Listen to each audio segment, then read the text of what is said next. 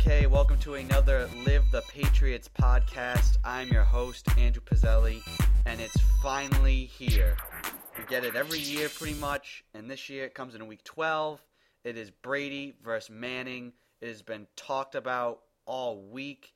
Every single angle of this game, every single angle of analyzing Brady's career and Manning's career and legacies, none of it's going to matter on Sunday. No one's legacy is going to be decided by this game.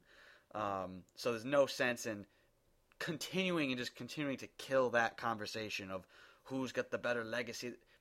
It's simple, and I think it was Boomer Esiason who's always said it. Flip a coin, or a lot of people said it, flip a coin. These two guys are the best quarterbacks of this generation, potentially of all time. One isn't better than the other. Brady has won more Super Bowls. Manning's won one, been to another one, but it's a wash. You would take either one of these guys if you could have them on your team, and I'm a homer, so I would want Tom Brady on my team. I like him over Peyton Manning. But that's it. End of discussion. They're both incredibly talented Hall of Fame players who are going up again. I think it's, early on, I think we take it for granted. It was always, Brady versus Manning, these are good games, but I think now, kind of towards the twilight of both of these guys' careers, we can really appreciate these games even more, because who knows if this could be the last Brady Manning game ever, unless they meet in the playoffs, which is still always a possibility. But next year in the regular season, it could be unlikely that they play each other again. So I think for anybody that's been a Patriots fan or a Colts fan or now a Broncos fan to be part of this, it's a really special night. I'm glad it's on prime time. Obviously, it wouldn't be anything other than prime time for this game, but these games are always kind of can't-miss events. They're legendary. They always go down to the wire. They always are just really great games. The last time there was a Brady Manning blowout, it was 24-3 in the AFC Championship game or in the AFC playoffs, and that was 10 years ago. So we're gonna forget about that. This game going in, we know is going to be close. It's going to be competitive. It's going to be back and forth. It's the 14th time these guys have met. I think the better subplot, and it's not Brady Manning 14, it's Welker Belichick 1.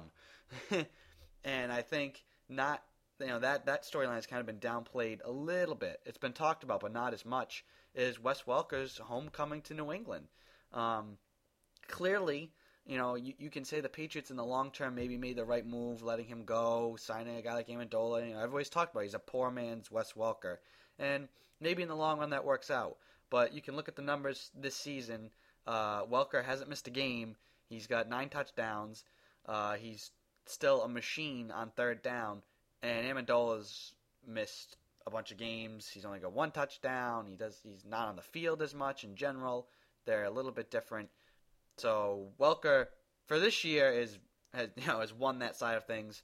But hey, he gets to come out, and if he does nothing, the Kraft family or the Patriots organization front office would love for Wes Welker to come out and do absolutely nothing this game, and for Danny Amendola to have the game of his career. That's what they would like. I don't see that happening. So let's kind of delve more into this game. All the background stuff has been talked about way too much. I want to talk about just what has to happen in this game for the Patriots to win, keys to this game. And believe it or not, the Patriots are, and I think it's indicative of maybe how the rest of the league views this team or how Vegas views this team. They're 2.5-point underdogs at home. Usually if a team is at home and they're kind of viewed as an underdog, they're favorited, but only by 2 points. We talked about that last week, that 2.5-point spread with Carolina, how Carolina was only favored by 2.5, and that kind of really was indicative that the Patriots are the real favorite. Well, here, they're the true underdog. They're at home, and they're being given 2.5 points, which I can't remember the last time the Patriots weren't favored to win at home. So that says something about how the rest of the league and how other people view this team.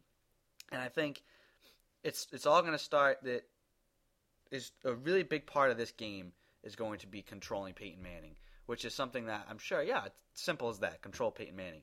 What I mean is his game is getting to the line of scrimmage and calling out your defense and calling out exactly knowing what's going to happen before it even happens. So a big part of this game is going to be disguise. Disguise everything. The Patriots have done it for years. against Manning. They're probably one of the only teams that have had any sort of sustained success against Manning, and that's because of their ability and Belichick's ability to disguise and play in exotic coverages and defenses and timed blitzing. I think blitzing. I agree that they have to hit Peyton Manning. You saw the Chiefs not even touch him, and they just let Manning go to work. I think you have to test Manning early, especially with that the high ankle problem. Get him moving, but at the same time, you blitz Peyton Manning, you're going to give up some big plays. So they're going to have to play a very upfront four down lineman, and you're going to be stunting and trying to do the best job that you can of getting to Manning with just those 4 guys. The Chiefs tried it last week and couldn't do it, but that's your best game plan is to stick with those 4 guys, and you're going to play bump and run, physical coverage across the board. I think you'll probably see Talib play with Demaryius Thomas because Talib, we saw last week with the hip problems. He's going to be hard running back and forth, east and west across the field, so you don't want him on a guy like Welker. You want Talib to be on a guy like Demaryius Thomas or an Eric Decker who's going to try and run down the field. I think you probably see Logan Ryan on Welker. You probably see Welker commanding double coverage. Those are your 2 guys, Thomas and Welker. Everyone's talked about how Decker's kind of been their first down go-to guy, so maybe you see Talib slide to him on first down, and then for the remainder of the downs go back to Thomas.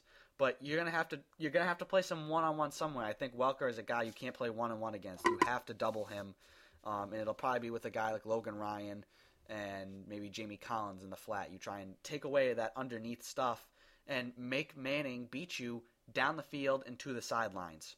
And you have to have disguise everywhere. So that's the plan. Easier said than done.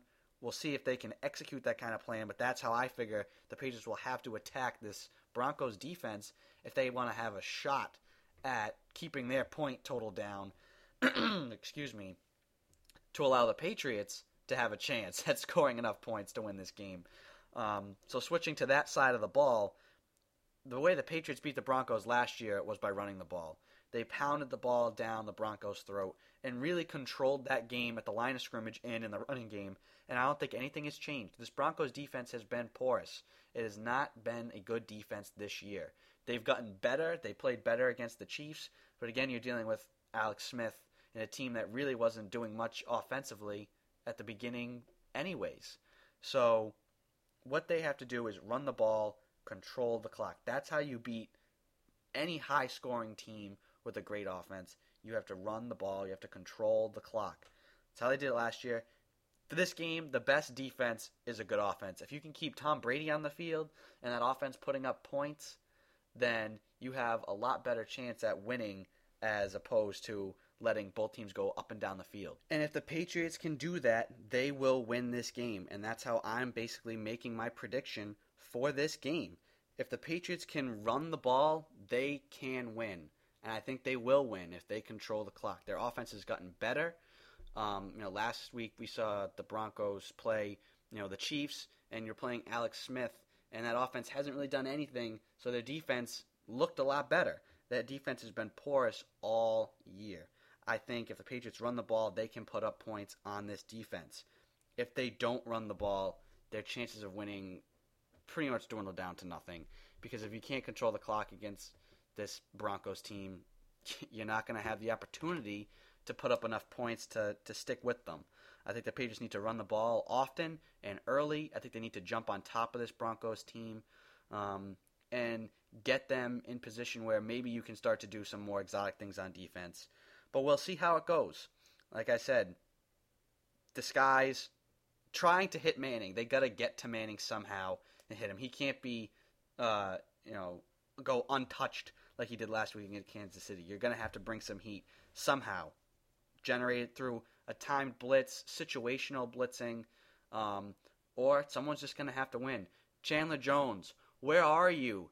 Show up. This is a game you need to show up and do something.